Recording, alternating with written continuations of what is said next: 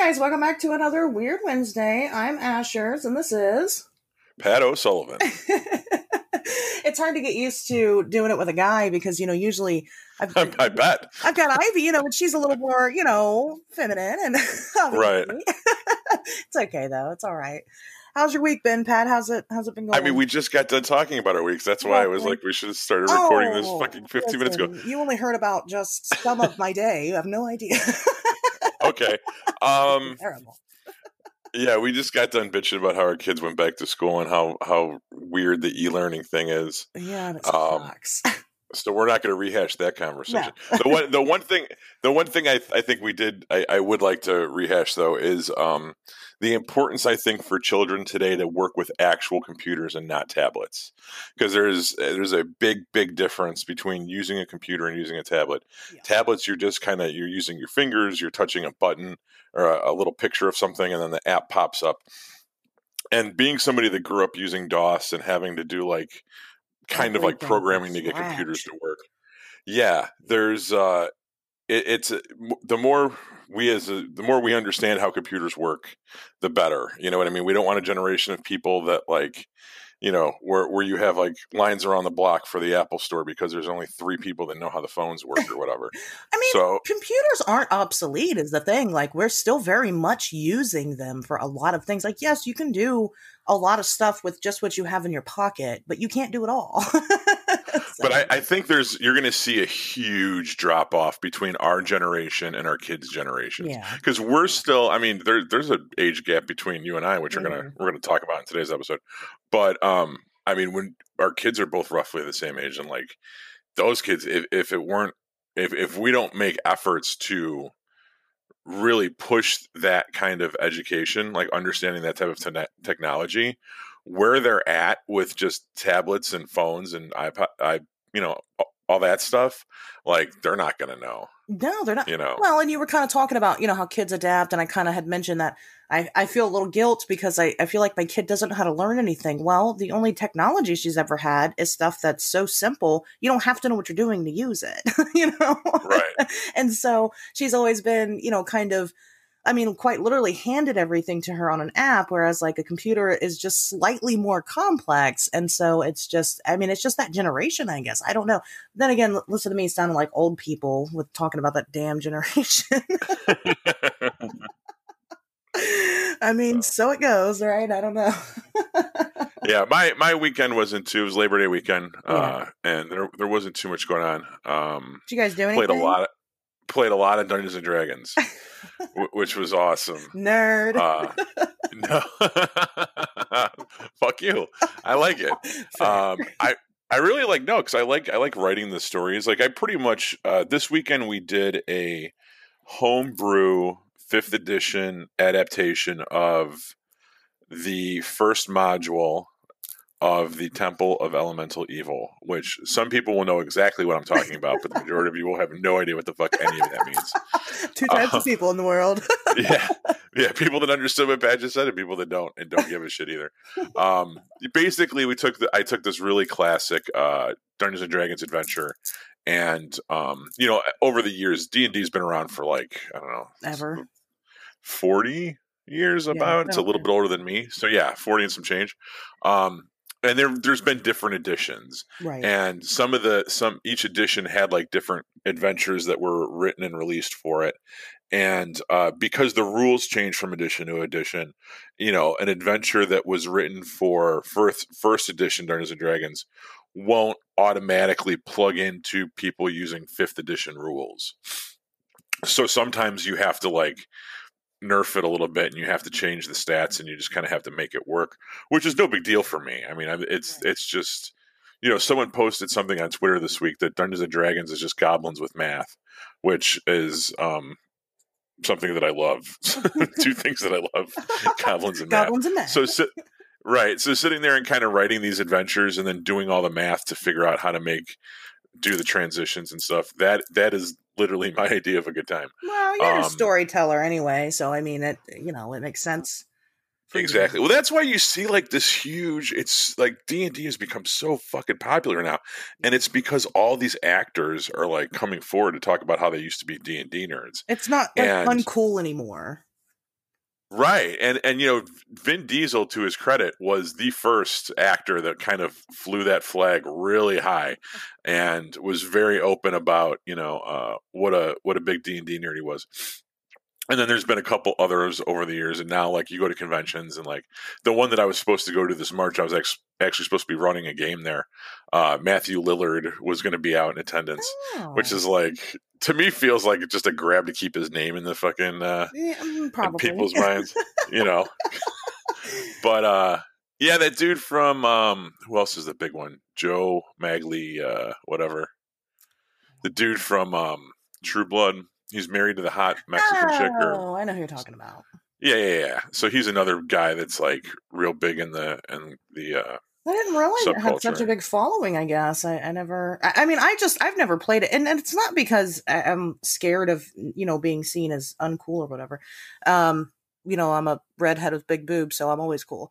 But I just have never had the chance to like sit down and learn it. I haven't found a group, I guess, to do it with. And so, I mean, I don't know. I go to this nerd bar all the time. It's across the street from my house, and it's a board game bar, basically. So, I mean, they all get together and do stuff. Obviously, with COVID, nobody's doing that right now. But I um, can't believe they don't. They you would think a place like that would have like a D&D afternoon, like Sunday they afternoons or do. something. They do. I've just Yeah, never gone. I mean, believe it or not, I can be a little shy sometimes, and so I've never shown up and been like, "Oh, hey, I'm here." It is kind of weird when I go anyway. Like I said, it's I'm very much out of place. Which it's going to make me sound like a narcissist, but I am. I'm very out of place with these people. They're all very.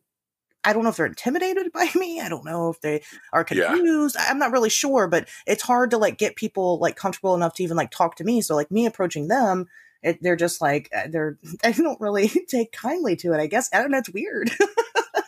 I can see that. I mean, I have been a nerd my whole entire life. I remember what it was like to be 15 years old and a girl walks into the comic book store. Like my face would turn red. Like she's not even looking at me. She's there to like do whatever, and like has no idea that I'm in there. Didn't come in there looking for me or anything. Yeah, But yet you're just like, oh my god, there's a girl over there. it's a And, girl. like Everybody. your ears turn like beet red, and your hands start sweating. You just want her to go because you're like, oh my god, there's a girl. Yeah, it does kind of get that. And so yeah, so I go, and it can be difficult to make friends sometimes. I mean, it's a good thing to have alcohol because then I drink and then I just don't give a fuck at all. And it still doesn't always work out in my favor because everybody's still like, oh, they've been starting to do like they were getting into like Mario Kart tournaments and stuff like that. So like when you get the gamers out, they're different than Right. the D&D nerds and stuff. And I'll go sometimes, like they do a werewolf, game. They play werewolf, and I went and played it with the people there, but that's because I don't have to directly interact with anybody, and it's a really good icebreaker. So it worked Yeah. out better than it would be. I feel like D&D's a lot more personal. So I just haven't. Werewolf. What? No, you mean werewolf like the Vampire the Masquerade spinoff? I think so. I don't know. Okay. Yeah, I think. I don't know. And the first time I ever went there, I got drunk. It was my birthday. And I was drunk before I even went there. I went there and showed up, and they were all playing this werewolf game. And I had a friend with me, and you were like, "Oh, we'll play it, yeah." And we sat down and started playing it. And I don't know, I've enjoyed it. So, like I said, I've gone back. But I mean, that's all I know. It's called Werewolf, and it's fun. Yeah. Cool. I like it. So yeah, I just never really was able to get into that stuff. But I've always been, myself. I'm always a big nerd. I've always been a big nerd. I don't really. I don't know. I don't. Different people nerd out about different shit, and I think sometimes there's certain things that are more accessible than others. I mean, you're definitely a fucking nerd about the Mothman, and there's people that play Did you see D&D my that big are Twitter like, announcement? no. When did you make it? Well, why don't you make it on the show? Yeah. What's that? Make your big Twitter announcement on the show right now. Well, I thought you saw it, but I'll say it. I had to let everybody know that the Mothman's not actually my favorite cryptid. You knew. Oh, that one. Jeez, I have no idea which one you're talking about. It's all breaking news on the Twitter account. Right. Yeah, no, Yeah. because I was worried. I'm like, people are gonna hate me. But but everybody assumes because I'm making the documentary about him that he's number one, and fuck, I never believed in him until just recently. So Yeah, no, you mentioned Thunderbirds, which I was like, yeah, I they're my favorites. Damn. Yeah, that was always my favorite too, just because they're kind of particular to Illinois. I mean, I think the Midwest in general, you guys probably have some stuff over there too, but Yeah, well, the Midwest in general, I would say. right. If you look at like if you search for like what's the cryptid of Illinois, obviously the New Jersey has the Jersey Devil, Wisconsin has the Hodag, Southwest region has the Chupacabra or whatever, California has the Bigfoot, and Illinois has Thunderbirds. So that's always been kind of our your big thing. Hometown heroes. Yeah. I like anything that can fly and anything that can swim because I feel like they're the most likely candidates for things that are probably likely real because they can hide from us because we are on, which I did a whole, discussion on cryptozoology on the podcast, but, we are on the ground, we're not in the water, we're not in the sky. And so they can get to places that we can't get to. So it's a lot easier for them to hide from us. And why wouldn't they hide from us? We're destructive as fuck. So right. Those are always my favorites. Not necessarily that I think that, birds, because I talk about the ultra terrestrials and stuff all the time. I think that we do have giant terrestrial birds, and I think that we have giant sea creatures that are also terrestrial. I don't think that everything is an alien, but, I think that it is a possibility that things like the Mothman or these, other weird flying, humanoids or whatever, could be responsible for a Thunderbird sighting and vice versa, so. Which Thunderbird is your favorite? The giant like pterodactyl or like the feathered that's hard. One? I would the kid in me would love to believe that there's still pterodactyls. Right, exactly. I was like big into dinosaurs. Like I was going to be an archaeologist. Love dinosaurs. Love Jurassic Park. But yeah, the kid in me would like to believe that there are still pterodactyls around. But the like edgy edgelord goth would love to have like the giant, teratorns, the giant black birds with the big old, the big scary guys. And so, but I think that they're probably more likely for it to be an actual feathered bird than it is to be a big, a big dinosaur. And even to an extent, I kind of give a little bit of credence to dragons, not because I think that they're specifically seeing dragons, but because there's so many reports, there's so many sightings of them is that it's got to be something. So, yeah, that's another thing, I guess. I don't know, but yeah, it was my big Twitter announcement after somebody sent me something again. I don't know. I have all the Mothman stuff. And it's great. I love it. But, It was easily the second most shocking Twitter post you made this weekend. What was the other one? Uh-oh. Was it the nip? Was that the other shocking? Yeah, I would have to say that.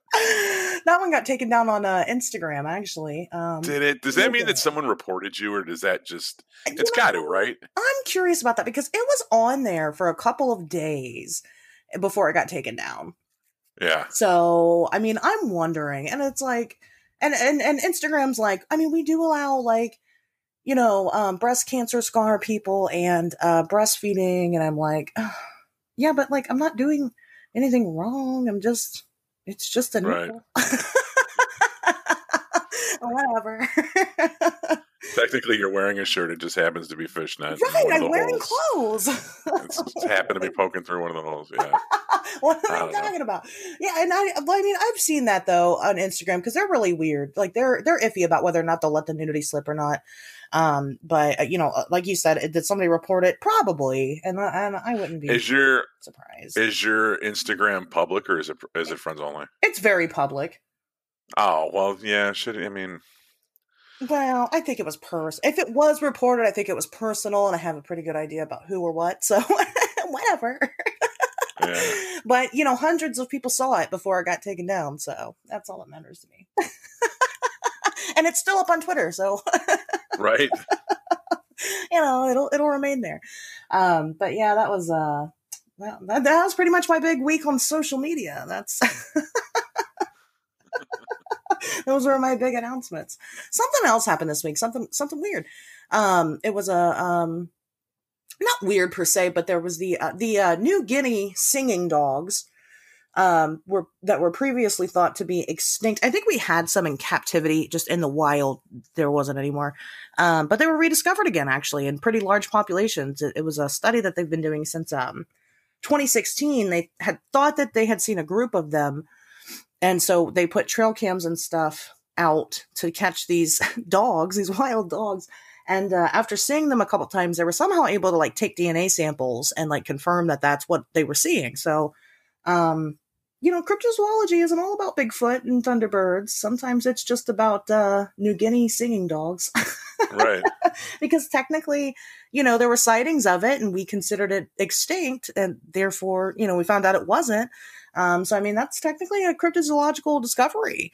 So that was, I think that's pretty cool. And I think that that's a reminder to people, like I said, to, recognize that cryptozoology isn't just mythical studies. It's much more, I mean, it's very scientific. It's very much a science. So, right. I thought that was a cool share. And then the National Center for, the National UFO Reporting Center said that 2020 so far, UFO reporting, UFO sightings are up by like 50% or something crazy like wow. that. Yeah. And that was like a big debate in the beginning of the lockdown, was whether or not it would go up. And, some people are like, no, probably not. I mean, but, obviously 50% so far into the year, 9 months into the year, that's a lot. So, yeah, you would think that with more people inside, you're not going to see as much stuff outside. But I mean, maybe that's going to create more cranks because you're going to have more people just bored as shit. And well, I mean,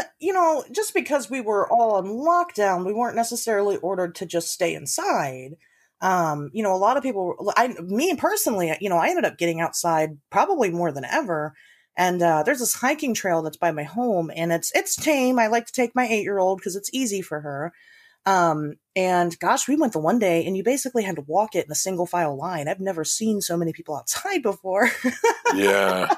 Yeah, that is true. That is true. I've noticed that driving downtown is that because you have so many people working from home or just not working at all, that the beach fronts and the jogging paths along Lake Michigan are way fuller than they've ever been in the past. Well, and everybody, and literally everybody and their dog is out walking, like in all the neighborhoods. You're right. And, so that does make sense. The increase does make sense because you do have more people out and about during the day. It does, but you do have to wonder how many of those are like legitimate reports, or if they're just people that are bored and they're just making it up.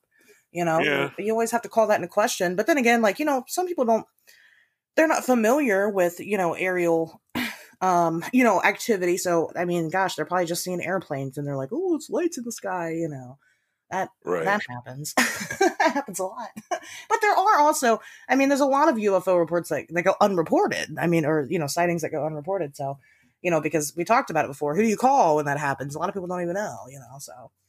Right. But I thought that was interesting.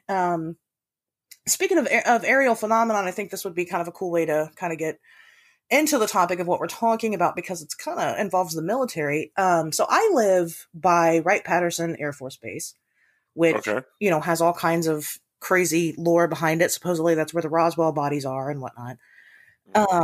Lately there's been like a lot of military helicopters out and about, and I don't know what's going on. It's been crazy. And like, I probably live about 15 minutes away from the base itself. So it's not like it's in my, it's on my back porch or anything, but like there are military helicopters everywhere lately. And I don't really, I don't really know why.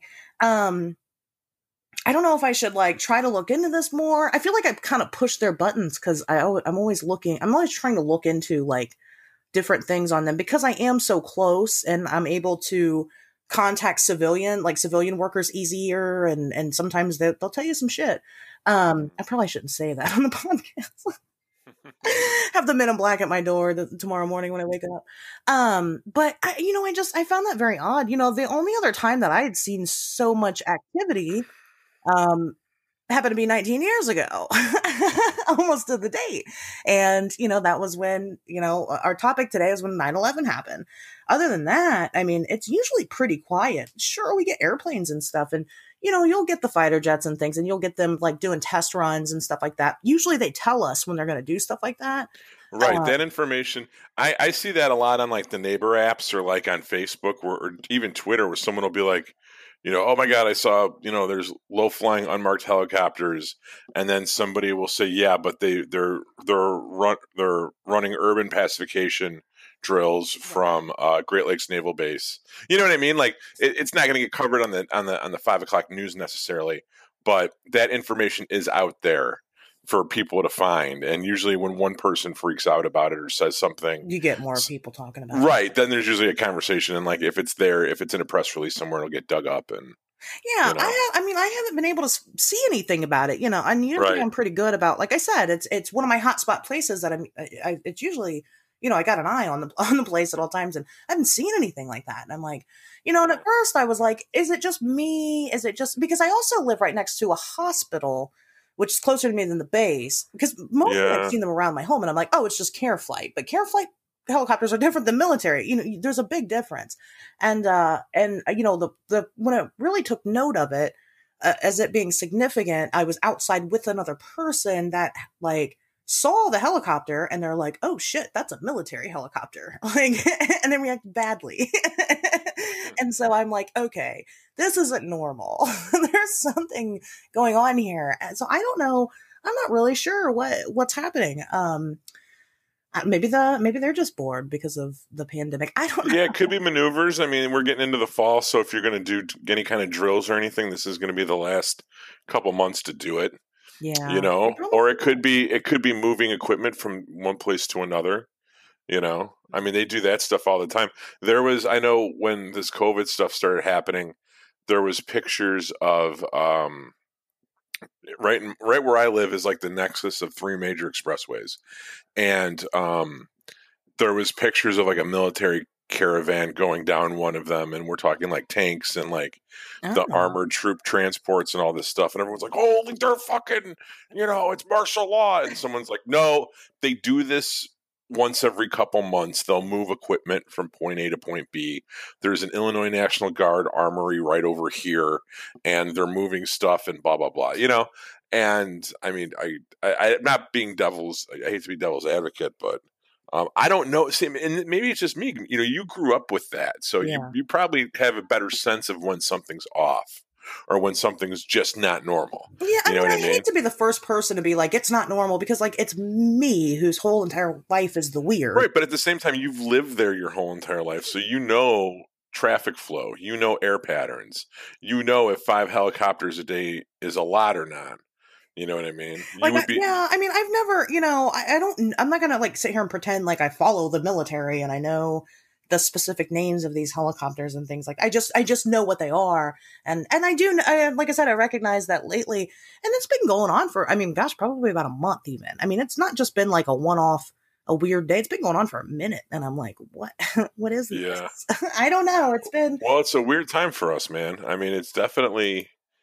I think that I don't think you're wrong to. yeah, kind of question it.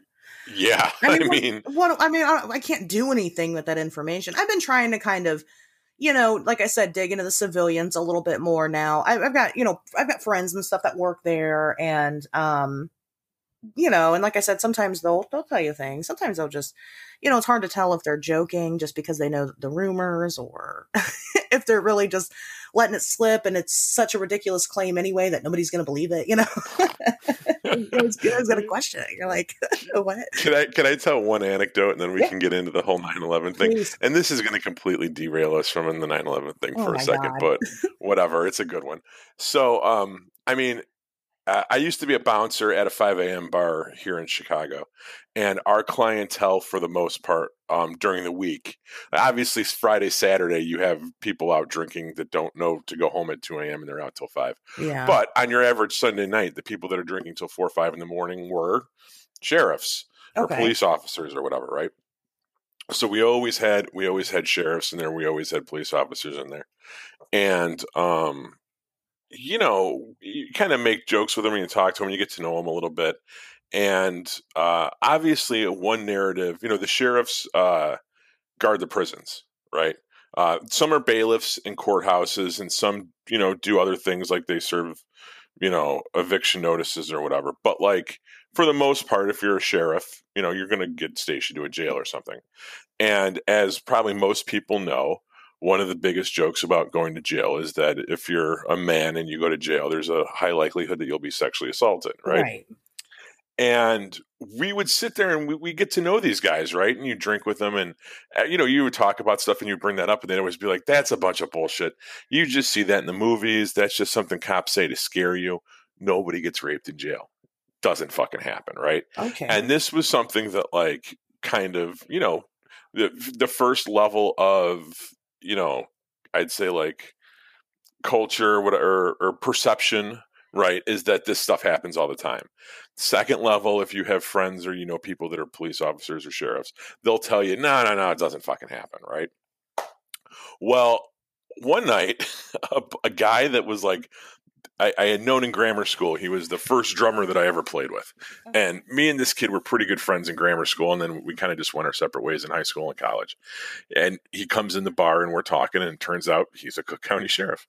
And we're talking, and I'm like, "So do you ever see a lot of crazy shit in jail, like, being a guard?" He's like, "Oh my God, all the fucking time." And I'm like, "Really?" And he goes, "Dude, it's people getting raped left and right." And I'm like, "Get the fuck out of here. Are you serious?" He goes, "You have no idea." And I'm like, "Because these guys over here, they're in here drinking every night. They say that that's all true. It's wives' tales. It's urban legends." He goes, it's not an urban legend, dude." He goes, "There was a guy that was in jail. He got arrested on a Thursday night for a DUI. Wound up in county. Was supposed to be released Friday by the end of the day. Didn't for some reason. Got left in jail overnight. Was unaccounted. Nobody knew he was there till Monday morning. And when they found this dude, he had all his teeth knocked out and he had been passed around all fucking weekend long." And I'm like, "Are you fucking serious?" And he's like, "Yeah, this guy was like a lawyer from Naperville. We're probably, Wow. shit's going to hit the fan. It'll be all over the news in a couple minutes." And all this stuff. And I'm like, "Oh my fucking God." So it goes down to like what you said about like, you don't know whether or not Yeah. sometimes these people tell you things, you don't know to believe it. It's like, well, who do I believe? Do I believe everything you see in movies that says one thing? Do I believe like all of the guys that came into the bar that told me something completely different? Yeah. Or do I believe the one dude that I used to be in a band with that was like, no, dude? And that is rough. You're just like, I don't know who to believe at this point. It's hard. Yeah. It's like, man, because, again, those things are so ridiculous that like nobody could just fucking make up a story like that. It's just, that doesn't just like come to your mind on a whim, sitting there talking to you, drinking at the bar. Like usually, stuff like that. It's so ridiculous. It's so involved that it almost has to be true. Well, first of all, like somebody wrote Star Wars. Like people come up with shit. They do. Sure. So, this is number one. Number two, I just realized in relating this anecdote that it totally makes me seem like I'm asking every sheriff that walks in the bar if he's ever seen anyone get raped before. And I'm telling you right now, that's not the case. Don't like that. We all know. It's not the topic of conversation. Did you used to watch a lot of Oz? I'm sitting there. Yeah, you ever seen anyone get shit in their mouth? No, I did. I didn't watch a lot of Oz because of that. And what's the other? I don't know. There's other shows. My wife watches this show Outlander. Oh, you ever heard of that? No. Oh God, it has to do with like people that time travel or something, and they're Scottish. But like the two times I've walked past the TV and it's been on, someone's being raped, and I'm like, "Is that rape show?" She's like, "No, it's really only in 7 seasons. It's only happened twice. You just happen to be in the room when those 2 scenes. Game of Thrones is much worse, Just only happens. Now, my dad is a career criminal, and he will tell you any day he would much rather be in prison than he would in jail. Now, in jail, you really don't get raped and stuff, but the thing about being in jail and how it's miserable is because you're pretty much isolated. You're almost by yourself the entire time. And, compared to being in prison, when you're in prison, you've got that freedom, which is why, there is so much rape and there's so much. And then my boyfriend also, he's a felon. He went to prison for like 3 years, and he's told me some really crazy stories about stuff. He almost got killed because this one guy was like trying to explain how he wasn't gay. He just has sex with men that identify as feminine, and he's not having sex with a man. He's having sex with the woman inside of the man's body. And sure. Shane's like, "Well, but no, you're gay." I don't know if I'd feel the need to die on that hill. I think I would let the guy keep telling himself whatever. Like, I'm not Dr. Phil. I'm not here to fucking hit you Yeah, with a truth bomb. I agree. I wouldn't either, but Shane's kind of stupid. So, I mean, he doesn't value his own life enough. So, I mean, he made it out alive. So, but yeah, I mean, but I've heard some, really horrific stories and shit that goes on in prison. Like I said, jail usually not so much, but my dad's always told me stuff. And I always like wonder, because my dad, like I said, is a career criminal. He goes in and out of prison, spends about 4 or 5 years, gets out for about a year, goes back in again. It always makes me wonder, like, has my dad raped somebody? Oh, jeez. I think it depends on from my understanding. Now, granted, I'm talking to people that are all county jail prison guards. That's not the penitentiary, right? That's not. It's different. That's right? that's people that it's a holding. It's a much bigger holding cell Right. than And I guess if you can you be sentenced to county? You can. I don't know. Yeah. I don't know how that works. I've been to jail but never prison. But like, yeah, I think if when you talk to penitentiary guards, that's different. Yeah. Because those are that's where you get the lifers, or that's where you get the people that know they're going to be there for 15 years.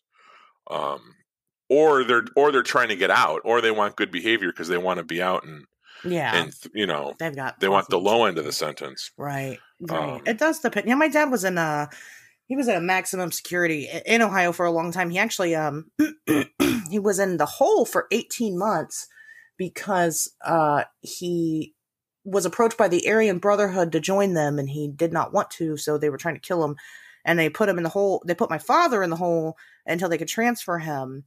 And now the hole is, complete solitary confinement. And right. I think it's messed. I think it really messed him up. I do.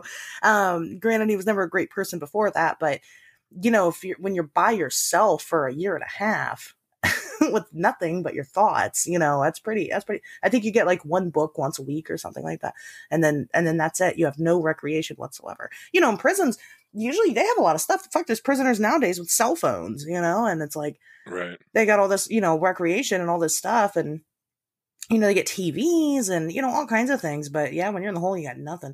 I don't know. It is. I mean, the different facilities, because then you've got like the maximum security and the minimum security, and you got the ones that are mid grade. They're just all different. Like you said, kind of the holding areas are different.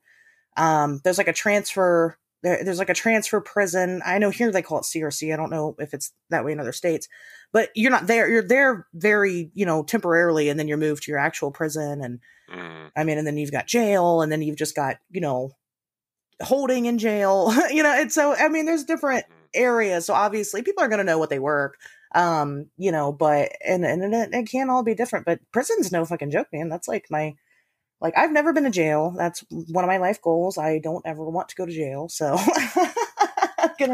spent the night twice or 3 times. Have you? It's not, I'm like, nope. Even that, I'm like, no. And maybe that's because I don't want to. It wasn't like I fucking did that. Oh, you didn't? You didn't volunteer? No, I got caught. I was trying to fucking get away. It fucking didn't happen. There were times I did get away and I didn't spend the night in jail, but there was 3 times where I got caught and I had to do it, and it wasn't the end of the world. I was in my own little fucking cell. I mean, I guess if you're going to go home, then I guess that's better. But there's so much uncertainty. I was usually drunk and just went right to sleep. 2 times I had people to talk to. Like, there was people in the other cells and I would talk to them, but they were fucking idiots. Like, that's the thing is, like, the shit that I wind up, different people are there for different reasons. Yeah. Let's just put it like that. And the shit that I was usually there for was fucking goofy bullshit. Yeah. And, some people are there for slightly more. One time I was there and the guy that was in the cell next to me, he was there because he had gone over to his girlfriend's house. He was a high school kid. He went over to his girlfriend's house to do homework with her, and her dad answered the door. And when her dad answered the door, he's like, "Hi, Mr. Johnson, I'm here to do homework with your daughter." And the father welcomes him into the house and takes his jacket, and the kid hands the dad the jacket. And the dad takes the jacket, and it's heavy, and he kind of feels it, like, this thing's fucking heavy. And he reaches in the pocket and he finds a gun. Oh. And the dad was a fucking off-duty Chicago cop. Oh. So he calls the cops, and he's like, okay, yeah, good. She's in the kitchen table. Go meet her in the kitchen. You guys are working on that report or whatever. And he calls his fucking buddies to come pick this kid up. And the kid's telling me this story, and I'm like laughing at him. I'm like, you fucking idiot! You went over there with a gun in your pocket. And he's like, hey man, like you don't know what it's like. Like I had to fucking walk over there, and wow. This guy didn't live in the best neighborhood, and there's people that are after me and shit. And I was like, I don't know. What am I supposed to do? I'm not going to try to give the kid advice. Like, he doesn't fucking care. And I don't know. I'm sitting in the cell next to him. Who the fuck am I to say anything? But, that's still sucks, though. That's a really shitty reason to go. You fucking have a gun. You didn't even get to shoot anybody with it, and you're in jail. Well, on that note, this is another time I was in there. I had been accused of hitting a police officer, which I didn't do. It was fucking bullshit. And I was telling the story to this fucking guy, and I was real passionate and real upset about it. It was my first time in jail, and I was like, and they fucking planted drugs on my buddy, and they threw him down a flight of stairs, and then they tried to fucking, I tried to go after him and help him, and they did all this, so then they arrested me for battery, and I didn't do shit, and blah blah blah. And the guy just listens to me, and when I'm done like ranting, I'm like, so what are you in here for? And he's like, well, yeah, if anyone asks, I didn't steal those TVs either. Because I was like, I didn't do it. I don't know what the fuck. I didn't fucking do it. I'm fucking innocent. He's like, yeah. Because everybody in jail didn't do it. Right, exactly. He's like, yeah, I didn't steal those TVs either. It's all good. Yeah, that's the joke. I know. Well, Pat, on that note, let's... Right, 36 minutes into this week's episode. Let's get to the topic at hand. That's okay. It's all right. It's been entertaining. So I want to, I want to start off by saying that, like, yes, we're covering, 9/11 conspiracies for the most part. Regardless of the what or the why or the how that this happened, we still lost almost 3,000 people that day. And so we need to try to be as, respectful as we can about that, because, those people did die for whatever reason. And then, gosh, I don't even know how many more the following war killed, going forward. But, it really does kind of make you angry, though, when you think about everything and all those people died for, I'm not really sure. So I figured we would kind of share, Pat mentioned earlier, him and I have, an obvious age gap. And I thought that it would be kind of fun to share, starting off kind of our own little like 9/11 experiences. Everybody's got that story. You know where you were when the Twin Towers hit, Right. Much like our parents have the whole, and the previous generation has the whole, where were you when Kennedy was killed? Yeah, right, right. Yeah, that's the new, I don't know, that's the new trauma. Right. I don't know, this generation's trauma. I don't know. I think that's a great way to describe it. But it is what it is. So mine's pretty simple. I was 11 when it happened. I was in 5th grade, and we were in school, and the school counselor came in the middle class, and, I don't have a photographic memory. I don't remember what we were learning that day or anything like that. But she came in and she's like, well, at such and such time, the World Trade Center had a plane crash into it, and that was bad. But then, a little bit later, another plane crashed into it. So we're under attack, is what she told us. And none of us knew what that meant. We were kids. And we were still at school. We still remained at school for the rest of the day, which, I've heard other people, my age, they got out early or whatever. But we sat in a classroom and we talked about it. And, the teacher, this was the first time the teacher was hearing about it. And she's got a bunch of 11-year-olds that doesn't understand what's going on and what that means by us being under attack. And she's trying to kind of explain it to us and, what is really going on. So I go home and, of course, the rest of the day, everybody's, glued to their TVs, watching the news and figuring it out. And I don't remember much of like the actual details. I went out with my friends. We lived in an apartment complex at the time. And, we went around the apartment complex vandalizing things because we thought that it was, the end of the world. And, especially for us, again, that was the only other time in my life I've seen so much military activity because we're so close to the base. That was a huge concern, was whether or not we were going to be targeted in our area because we had the big base right there. Right. And, the first thing that all of our parents taught us is that we could go outside and be with our friends. But if something were to happen, we need to like immediately duck under cars or, We were Hey, doing like, can you repeat that last sentence? It lagged or something oh, for a like second. my shitty Wi-Fi.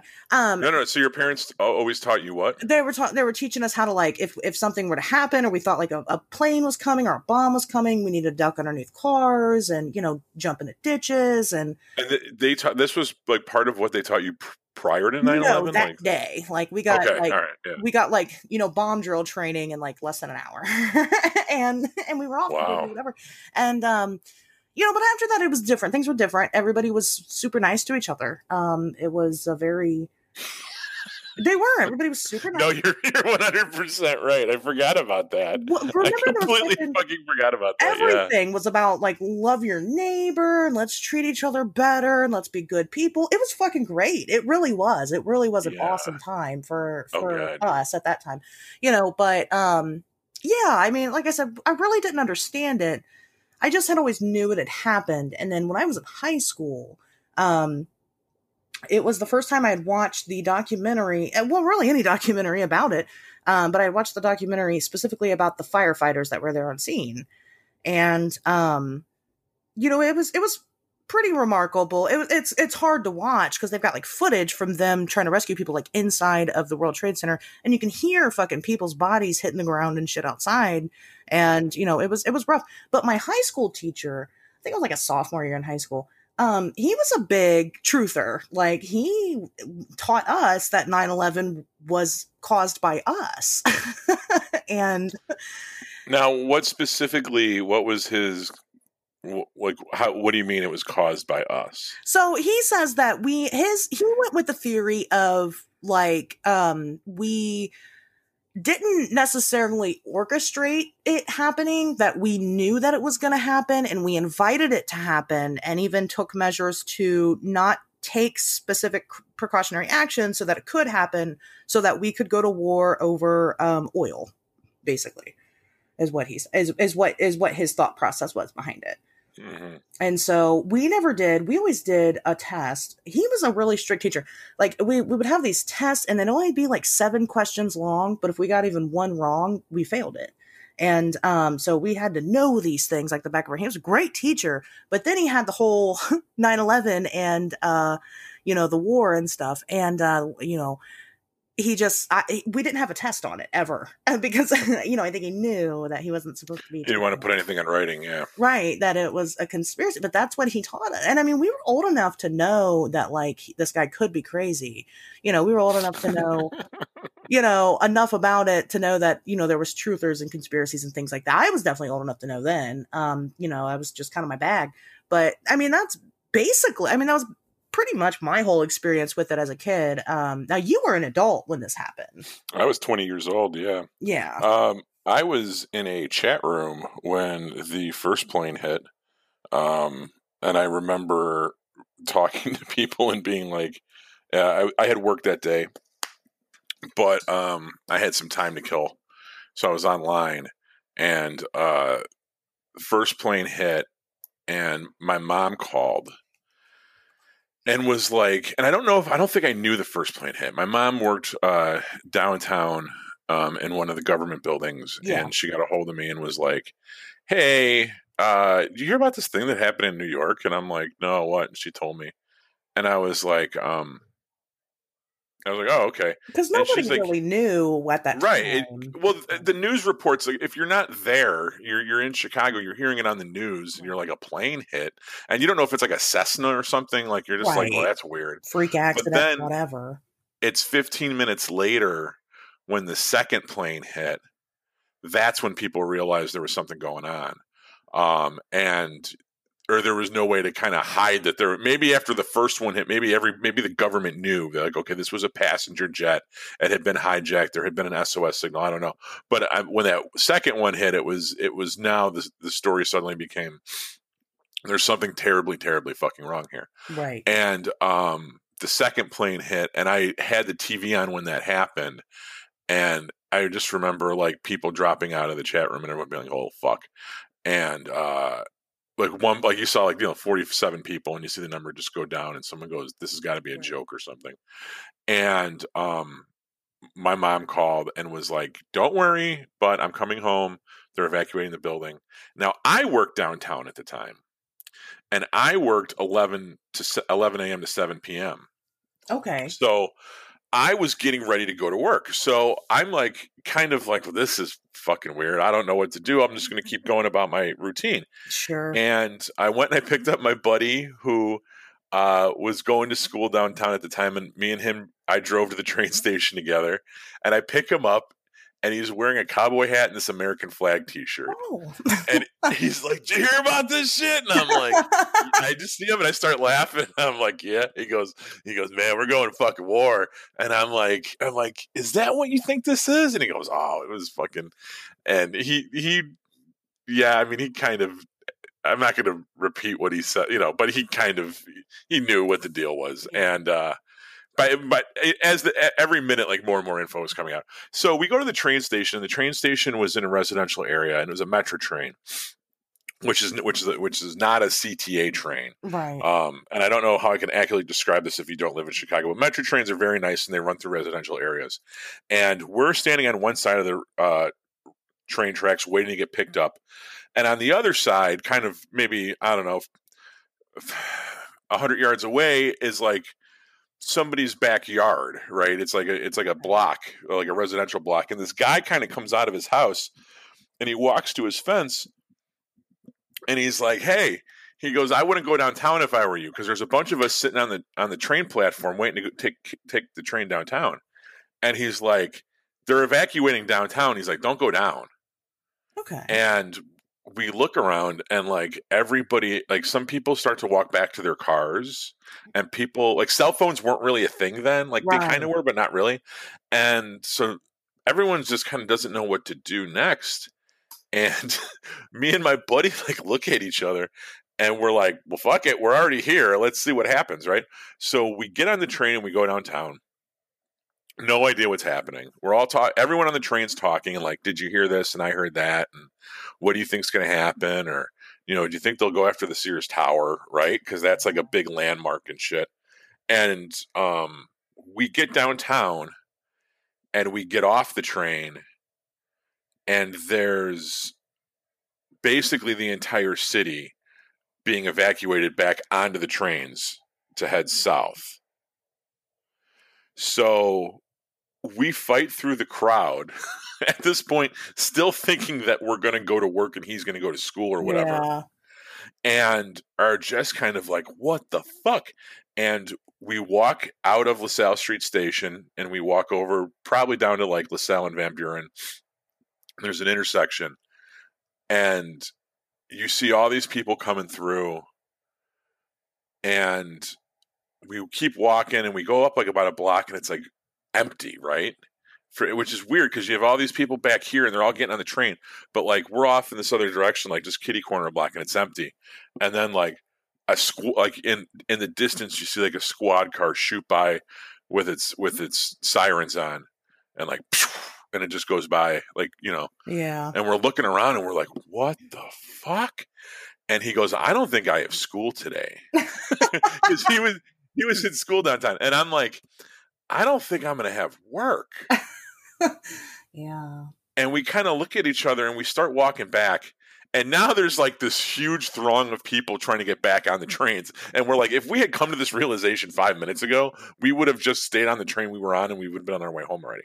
So now we're in this huge mass of people that are trying to be evacuated, and we're in the back of the fucking line. So we're just kind of like, everyone's saying, "Oh, I heard this," and we're getting new information, and you're talking to people. We run into my buddy's cousin, Arnie Bernstein, who's a writer. Check out his books. He's a nonfiction writer. And he was probably teaching at Columbia, and he saw us, and he kind of hung out with us he lived on the South Side with us. So he kind of sat with us, and it was nice to have like an adult. He was my friend's cousin, and he was probably about 10 years older than me at the time. He was probably in his early 30s. And he kind of like, it was just nice to have like an adult there. Yeah. Because we when you're 20 years, when you're 20 years old, it's like you're kind of an adult, but you're still very much kind of a kid. And I couldn't get a hold of anybody. I think I knew my mom was like pretty much, it wasn't like I was worried about anyone's safety or anything. But Yeah, and we got back south, and I remember I finally got home and I called into work. And at this point, it was probably like 11:30 or something. Yeah. And my boss was like, "Where are you?" And I'm like, "Dude, I'm at home." And he's like, "What?" And I'm like, "Yeah, I got downtown and they were evacuating, and I figured, fuck it, and I came back." And he's like, "I don't care if they're dropping bombs on the fucking city of Chicago. You come into work for your shift." And I was like, "What?" I'm like, Every "Are you minimum fuck?" wage job ever. Well, here's the thing. It wasn't really a minimum wage job. I kind of had a pretty good job. That's even worse. Yeah, and he was and it's kind of the type of job where somebody has to be there 24/7. Yeah. And I wasn't necessarily required personnel at the time. Okay. But he was trying to teach me responsibility. Spoiler alert, I ended up going into work the next day getting yelled at and then quitting on the spot because I was like, fuck this, you know, Yeah. because, and then going back to school and then having, 5 years of adventures before I finally went back to continue on doing what I was already doing at the age of 20. Yeah, I walked away from this job and was like, fuck it, went back to school and did all this kind of stuff. And then, got older and realized that I needed a grown-up job and went back to the one that I had pre 9/11. So I mean, so kind of just like skipping ahead when you talk about like how it affected. So Later. that's like Right. the nuts and bolts of what happened. I remember that night we got a case of beer and sat in someone's backyard, and Bush had an address on the radio, Mhm. and we listened to and it was September, so it was kind of nice outside, and we sat there and we drank a case of probably like Bud Light or something and listened to him talk about what was going to happen next, and just like we're like, holy shit. But it was, now as far as like what else happened, it was your early 20s are a very confusing time, and a lot of people that were my peers, like a lot of people joined the military. A lot of people like me, like I quit my job and went back to school. It was a wake up call. There was a renewed appreciation for the fragility of life, where we Right. really thought this could end at any time. Like I had been dating a girl for 4 years and she broke up with me, because she was like, we could die tomorrow. And she had just turned 21 Oh, she wanted and to was live a like, little.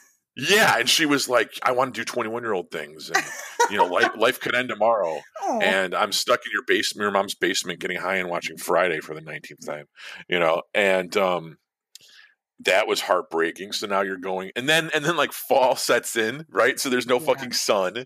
Right. It's like starts getting dark all the time, and it was like a very, it's funny because you mentioned that everyone was nicer to each other, but we almost had to be because there was this fucking immense melancholy where Yeah. like you were just like it was the fall, there was a lack of sunlight, we didn't know what was happening next. We knew we were going to war. Right. We didn't know there was suddenly this no one I mean I never would even consider being apprehensive about people of Middle Eastern descent. I would have never even thought to. I didn't know any racial prejudice against um, Muslim people or anything like that. Palestinians, nothing. You know what I mean? Like nothing. If anything, they were just kind of a joke, like a poo on The Simpsons or something. You know what I mean? Like there was no malice. There was no. And Right. suddenly there's this. Now we don't like these people, and and they're seen as Yeah. being militant and like all this stuff, and like it was scary. And as far as the conspiracy aspect of it, I don't know when that started to kick in. Yeah, I'm I don't I curious about that because, like I said, for me, it's just kind of something that I always kind of grew up. I mean, it wasn't just my teacher. That wasn't the first, again, it wasn't the first time I'd ever heard that. It was just kind of common knowledge that, we knew or we caused it or something, there was always something to it. well so Bush being elected in and of itself was kind of hinky because, even though there are kind of these political families throughout American history, you have like the Kennedys and you have the Roosevelts. The Bush family wasn't exactly the first time that you saw an entire family get involved in politics, but it Right. was the kind of the Right. first time for us. and it was definitely the first time that it was Republican as far as I would say your average person knew, right? Right. The Kennedys It obviously in the wasn't like 60s. the internet to spread, conspiracy theories and stuff was just kind of a word of mouth thing, or maybe you read it in a book somewhere. I mean, there was internet then. It was starting to get big, but it's not like it is, today where, if you had a terrorist attack happen in an hour, you could Google about it and learn about it. And, it wasn't like that. Yeah, and George Bush 1 was already kind of a shady character because of the fact that he used to be the director of the CIA and all the Iran-Contra shit that happened in the 80s and when he was a vice president with Reagan. So he was already viewed with a certain amount of, he was already kind of a shady character. And the fact that his kid now was president, and I think that the election was a little bit hinky too, where Gore might have gotten the popular vote but didn't get the electoral vote. Mhm. Like that it's so crazy to me that people still bitch about this, the electoral college versus popular vote, because we bitch about it. Happens every fucking time and nobody changes it. Right. Neither party fucking does anything about it. Right. So for whatever reason, this electoral college thing is still in place. It's in place for a reason, because there's been plenty of since fucking 2000 they've been crying to change it, and it's been 20 years and they haven't done it. Guess what? They're not going to fucking do it. Yeah. Right. So whatever reason that thing's there for a reason. It ain't going nowhere. But yeah, so it was already kind of, there was a decent amount of kind of distrust of Bush, and then this happened, and we were just kind of like, oh shit, it was inevitable. You just kind of knew what was going to happen next. We were going to go back into Iraq. We were going to go back after Saddam Hussein. And most people weren't very, up to date with that region and the fucking politics of it. So we didn't really fucking know. But we just, not to mention the situation itself, the fact that we were attacked, war and stuff happens. We were aware of it. I mean, gosh, we had just come off of, Vietnam 20 years earlier, I don't even think it was that long. And, the last time we were attacked on our land was Pearl Harbor? Right. Well, no, I mean, so Vietnam this happened in 2000. So Vietnam kind of ended in the mid 70s. So it had been about 25 years. Oh, okay. I thought it was 80s. I'm not a big history person. So no, but it was crazy, because I remember at one point shortly after 9/11, my mom coming to me and saying, have you thought about enlisting at all? And me being like, of course not. What are you talking about? And her being, because my dad had been a Vietnam vet, and a lot of her friends had been Vietnam vets. And Vietnam was kind of the first time that you started hearing people talk about PTSD. Yeah. And the concept of these unjust wars. And it wasn't World War II. You know what I mean? We were fighting for economic reasons. Right. And, it was a lot more stickier of a situation than just, putting an end to the concentration camps or getting revenge for Pearl Harbor, right. Stopping Hitler's spread across, Europe. Yeah. Right. So so Vietnam was something completely different. And, the generation above me, my parents, my mom was very anti-war. And even the people, her generation, the guys, her generation that had served came back and were very anti-war. Yeah. So the idea that now 9/11 happened and now we're going to go to war, and it's like, well, but wait a minute. I was taught my whole entire life that you don't do that. Yeah. But it was different now because like you said, there was an attack on U.S. soil, which was very unprecedented. My mom had never seen that. Right. It eclipsed even her generation. Exactly. Right. It went back to my grandparents' generation, or their, that remember Pearl Harbor. Right. So yeah, there was definitely, the world got a lot smaller, and there, when you see an attack on U.S. soil like that, you sort of feel like you almost have to. There's even more of motivation to pick up arms, because you don't know when the next attack on U.S. soil could come. Right. Well, right, because then everybody feels like they're at risk. I'll say that America has never been more American than it was for the first year, I think, after 9/11 happened. We were so full of patriotism and gusto and being number one, and we never really saw that. I don't remember anyway people being that patriotic pre 9/11. I don't know if it was different, but I don't remember that. Well, country music always existed, but there was no courtesy of the Red, White, and Blue. That was released May 27th, 2002. And I gotta say this, that fucking drummer that was on the train with me that day. We were in a band at the time called Dead by 30. And I remember the next band practice, me going in and saying, guys, we got to write a 9/11 song. And they're like, what? I'm like, I've been working on this. It's called Let's Roll. And it's, because the tape had come out with them saying, that the last thing the guy said on the phone, let's roll, before United 93 went down or whatever. Yeah. And it was kind of like this buzzword about like patriotism and heroism and all this stuff. And I was like, we gotta fucking do this. So we wrote this song called Let's Roll. And I'm like, we need to get this out there. Like, we need to record this. We need to do it. And we were 20-year-old punk rock stoner kids. Like, we wrote it, and we there was a demo of it. We recorded ourselves playing it and stuff, but we never like went into the studio with it. And then, 5 months later, Toby Keith does Courtesy of the Red, White, and Blue, and that's why you know who the fuck Toby Keith is. Because Wait, you could have been the next Toby Keith. You fucked up. I could have. Look at pictures of Toby Keith prior to 9/11. He's got a fucking perm, and he's wearing like tassels on denim jackets and shit. Okay. And then he reinvented himself as like this redneck tough guy post 9/11 with that song, and fucking made the millions that he's living off of today. Okay. The reason what happens in Mexico stays in Mexico is because of money that he fucking made. He bankrolls his chips to fucking Cabo with the Courtesy of the Red, White, and Blue money.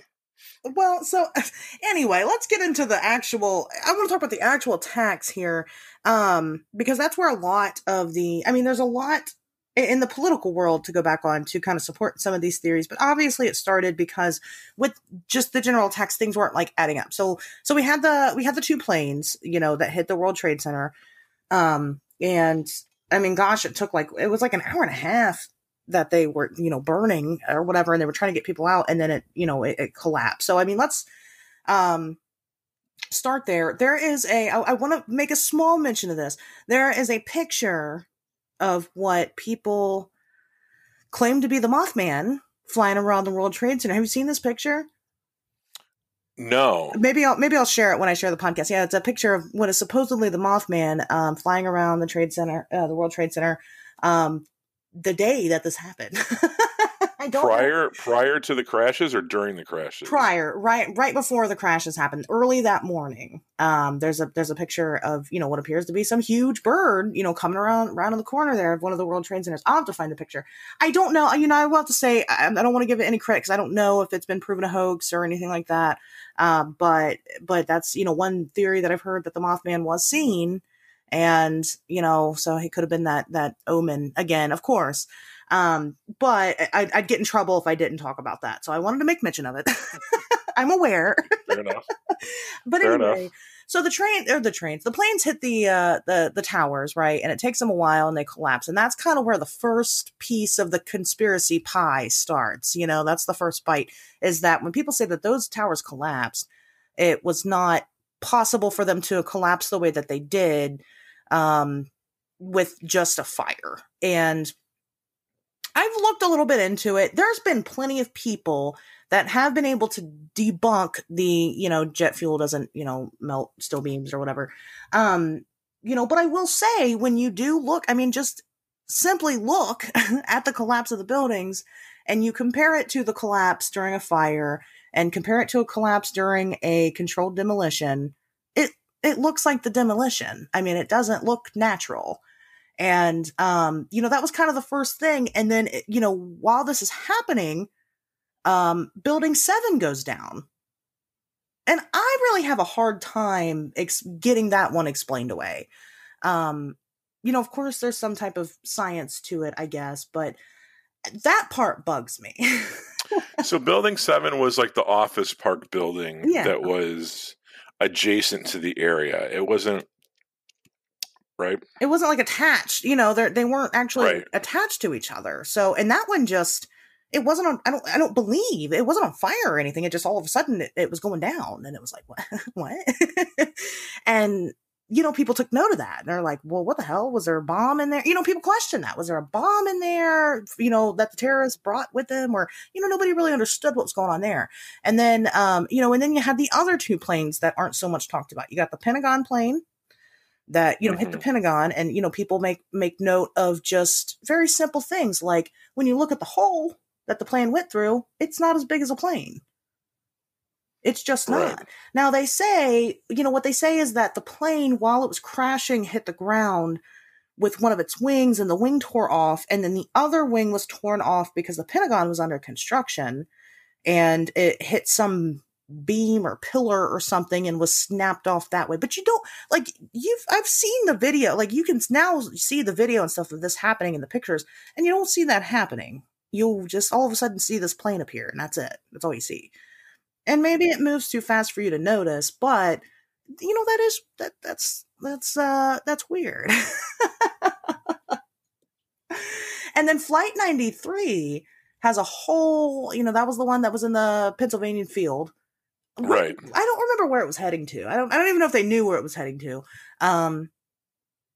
But that one has just a whole nother everything behind it.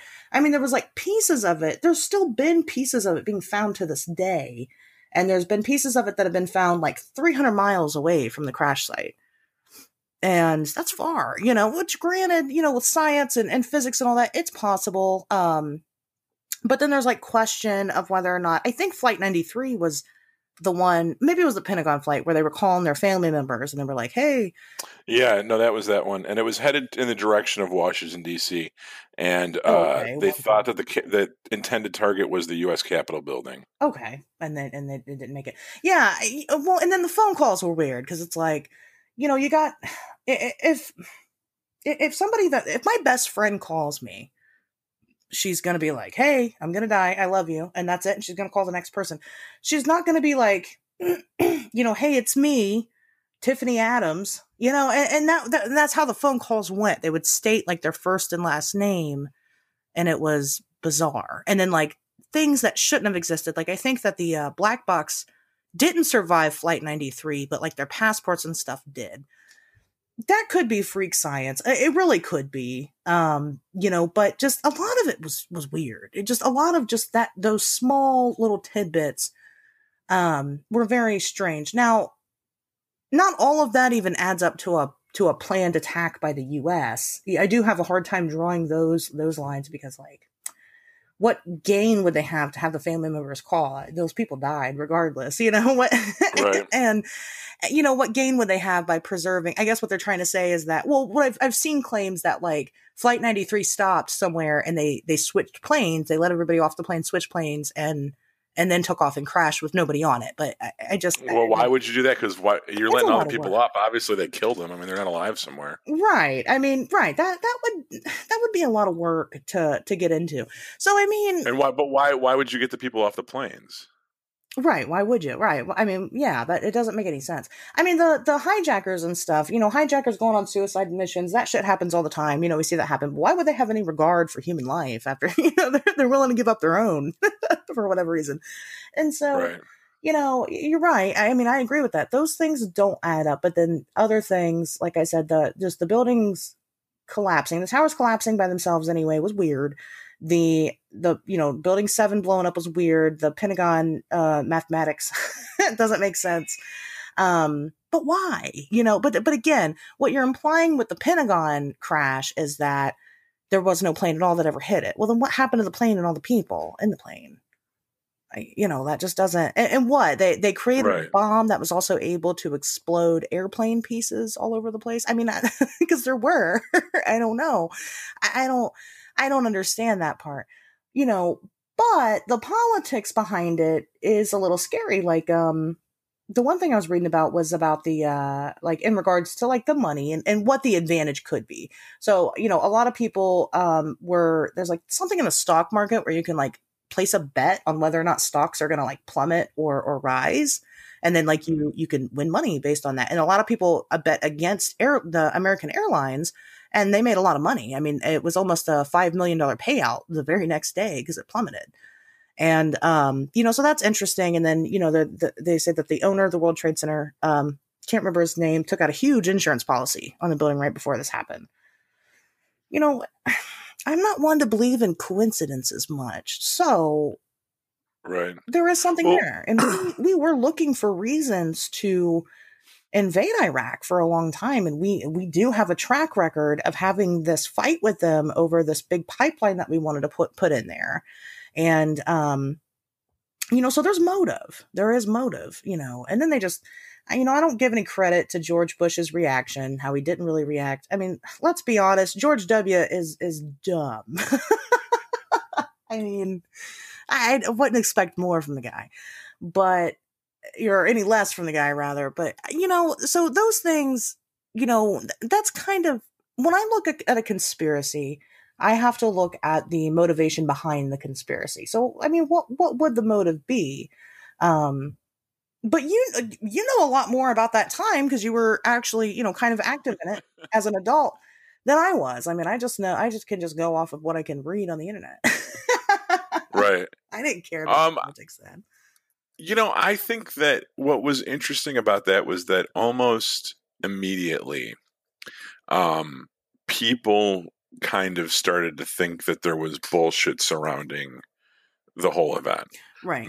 Not necessarily that it didn't happen. I mean, like, I didn't really, as far as how I prepared for today's show, I didn't really get into the individual theories because there's so fucking many of them. So there is, yeah. Right. And like the thing is like, I'm not going to sit here and the thing is, I'm not a scientist. Like, I don't know. Same. Like, yeah. I've heard arguments for everything. I've heard arguments that it was a fucking hologram, all this stuff. And, that it was cruise missiles. It was this, it was, there were drone piloted or all this stuff. I don't know, but I know that like when it happened, within a very short period of time, people kind of started to be like, bullshit. Yeah. And there was no outrage. There was no, it's one thing to suggest that those people didn't die. Because, like, that the towers collapsed. Like, there's no fucking making that up. Right, they're not like, those people, right. So those people in those fucking towers died. Right. No one's debating that. People want to argue about the plane manifests, and like that's okay. It's not. I don't think anyone takes that too seriously. I don't know. Maybe some people do, but definitely not the same way that like people treat Sandy Hook truthers, right? Oh, people that think that like those things are like false flag operations. They're like try to take our guns, even though I don't see any of that really going on around here. Right, it hasn't happened. Yeah, exactly. Very much not so. So like I don't but what's interesting is I brought up in our show notes the documentary Loose Change, which I haven't seen in years. I'm sure I saw it when it came out. I'm sure I was over at a fucking party at somebody's house on a Wednesday night and we fucking watched Loose Change. That's how I watched Fahrenheit 9/11. Yeah, well, that's another good one too because that was Michael Moore was an established filmmaker. He had just done Bowling for Columbine. No one knew who the fuck Michael Moore was, and Fahrenheit 9/11 doesn't really suggest that there's too much of it's not suggesting that the attacks didn't happen or that the overall narrative is incorrect or misleading. What Fahrenheit 9/11 kind of does is creates, kind of lambasts the United States government for creating this perfect storm where something like this could happen. Yeah. It's as if we take the story about 9/11 at face value. Mm-hmm. Here's what it says about our foreign policy. Here's what it says about the Bush's relationship with the Saudis. Here's what it says about the way that our relationship and dependency on foreign oil. All of this stuff, right? Mm-hmm. And that was what his kind of documentary was about. And that came out in 2004. So that's fucking 2 years later. Yeah. And that was hugely popular. And the only reason he didn't win the Oscar for that is because he sacrificed the chance for it to be in the running for the Oscars so that it would air on broadcast TV ahead of the 2004 elections. Right. Because that's how bad he wanted to get Bush out. Right. Right. It obviously didn't work. So like it was interesting to me, like how this was such a huge traumatic event, and yet almost immediately, there was kind of this huge swell of public consciousness that was like, "Fuck Bush," Yeah. and fuck Cheney and fuck this whole regime and this whole war's bullshit and we're going over blah blah blah blah. Even though this traumatic fucking event had happened and we had been attacked, even people were like, yeah, well, that's still the fucking government's fault.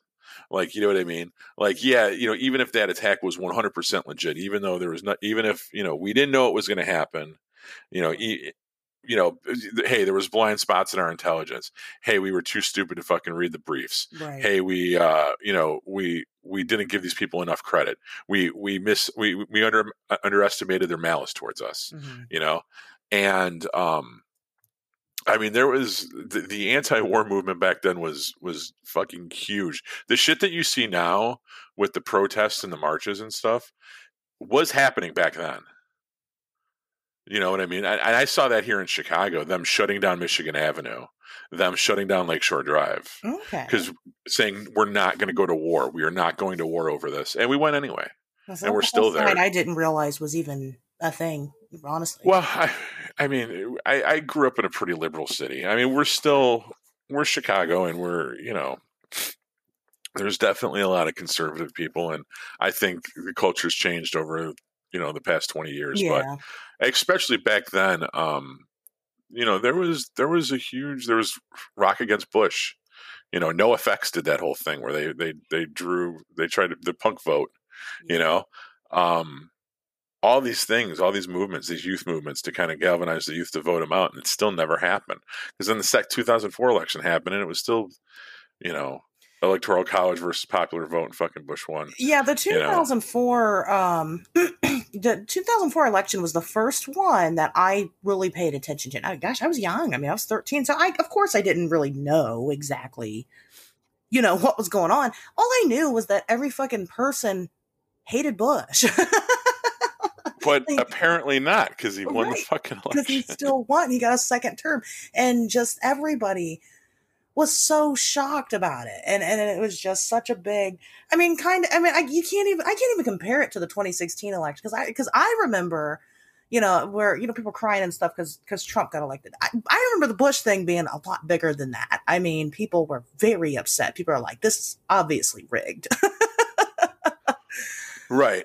Well, that's the thing. I don't think anyone really thought that Trump was rigged. I think no, they just lost their faith in humanity at that point. They're like, right. I think that was more people were more dismayed that someone of that type of character could be elected, even get that far. I mean, God, yeah, they could get that far. But I know that's a different topic for a different show. I don't think he thought he was going to get that far. That's why I refer to Trump all the time. Trump is a fucking living meme. He trolled everybody, and he didn't know what to do with it. Now here he is. But either way, yeah, with Bush, you're coming off of that, the war. You have the war going on, and you're coming off of this, the big terrorist attack, and I think just everybody was just blown away. I mean, I think it was so obvious that something else had to have been up at that point. I feel like people realized how much power we really didn't have over our own lives. You know what I mean? I think it was a big eye opener. But again, this is coming from the perspective of a 13-year-old. So I don't know. Well, no, there's certain things that you just always assume are going. There's constants that you assume are going to stay constant. You always assume that wars are going to be fought on foreign soil, right? And that you can get on a plane or you can go to work in a downtown tower and be relatively safe. That you can do all these things and not have to worry about yourself or the safety of your family or anything, and stuff like that happens. And it's like, there's a seismic shift in like fucking consciousness, and it ushered in some very fucking dark times, and you can kind of look back at it. And this is something that I kind of threw out on my Twitter. If you look at like culture, just where we were before and after, like when that happened, I mean, I was 20 years old. It was all about fucking rave music and like pop punk. Like punk was like super popular. Hot Topic was like there. Like you go to for the first time you could go to the mall and like buy like a Misfits t-shirt, or like a Black Flag t-shirt. And like I remember that. That was my coming of age, so I understand. Yeah, but as someone that grew up like in the 90s, not saying we didn't have our problems in the 90s. Columbine happened in the 90s. Yeah. That happened my senior year in high school, and those were like the punk kids. It was You a know, very counterculture then. I mean, right, but that was like the dark side of counterculture. But there was a lot of light side of counterculture, like the drug of choice was ecstasy. yeah, You know, like, and that it was all about dancing and like, you know, techno hippies and raves and DJs and all this kind of right. shit. And it was a very good time. It was things were kind of moving in the right direction and it was cool. And then this happens and you're like, oh shit. And it reflects everything. You know, the music is now like fucking pro. So, you know, not that there's anything wrong with being pro military, but like, you know, the games are all first person shooters now and the music is all, you know, this fucking like rap metal, like Godsmack fucking shit, you know, and like just wow, everything. Throw Godsmack under the bus. I don't know why I pulled them on my ass, but I did. Fuck them. Write us a letter. Tell us why you don't like it. It's you know? official. Find us on Twitter. But you know, but it's just everything got darker and everything got, you know, that's just kind of where the culture went. Like, and I feel like right before then, you know, it was like Fight Club. We were all about like destroying materialism and like fucking do whatever you want and well, I think all you're this right. stuff. I think that we kind of have gotten into it because we were kind of on the right track as moving towards a more, I don't want to say peaceful existence, but you know, I feel like we would learn a lesson and we would actually learn from it and then, you know, grow. I don't feel like we do that now. I feel like we get stuck in the cycle of like, we'll grow for a second and then we're done with it. And then we're back to square one, probably even further back sometimes. And, you know, that's why we're seeing like repeats of like the protests and things going on right now. And, you know, it's ridiculous compared to like, you know, they had the race riots in the 90s and, I mean, it did have a big impact, and you know, here we are. Well, earlier in California, that wasn't really all over the place, though. I mean, that was in response to the Rodney King shit, you know, right. and like in the early '90s. I'm sorry to interrupt. Go on. No, I'm sorry. I was being interrupted. It's okay. No, it's fine. Well, I was just saying, like, it's kind of put us into this weird because I think like we went through 9/11 and we all had that sense of solidarity together. And like I said, for about a good year, everything was good. And then it wasn't again. And I think it kind of, instead of humbling us, it kind of backfired. And it was like, well, fuck, man, we made it through a terrorist attack. Fuck it. You know, and then, like you said, everything just kind of got weirdly darker, but not in the good dark, you know? And so I feel like I feel like we just refuse to learn now. I don't know. But, you know, I think part of the reason that so many people are so willing to hang a conspiracy on that day is because in retrospect, if you look at the ripples that it caused our culture, our species, it's such a negative, nothing good came of it. And it's such a bomb of negativity that we almost want to say that there was some kind of cabal of evil men that put the finger on the button, you know what I mean, that push the button, and caused it, and that all of this, because otherwise, you know, it's, some people find comfort in that stuff because even if it means that there's like a cabal of evil men, at least there's some sense of order to it all, right? It makes some type of right. Otherwise, it's just like these fucking 13 crazy motherfuckers got together and made this shit happen. Yeah. And our government wasn't willing and they weren't complicit. They were just that inept to deal with it that they were able to, the things that we had in place at the time exposed us to this kind of stuff. Right. And the fact that we have all these other things that came in like after the fact, like the Patriot Act and like all the shit that Snowden uncovered with Carnivore and all this other stuff, like all of that, you know, people say, oh, well, you know, the reason the 9/11 happened is because usher in this new era of increased security that we would willingly accept because we want to prevent attacks like that from happening in the future. But it's like, maybe it's not even that malicious. Maybe that's just the way that we are, is that, we got so scared that we did willingly give up freedom. And we didn't have to be manipulated. Right. You know what I mean? We created an environment where we were shitty to people in another country, and we fucked with our foreign policy was to fuck with these people, manipulate their governments, and take what we fucking want from them. All right. Right. And we got a little bit of a taste of our own medicine. And Yeah. for those of us that spend our whole lives living in America, we have a very skewed perception of how the majority of human beings on this planet live. Yeah. Yeah. Okay. Very true. And we got a little bit of taste of what it was like to be in a fucking third world country. Yeah. For one. And it fucking, and our spoiled asses lost our shit, Yeah. you know? Well, and just like we're doing it. I mean, it's crazy that, we're talking about this now and here in the year of 2020 and the coronavirus, because we're seeing that repeated again, really. We are seeing that history go through itself again.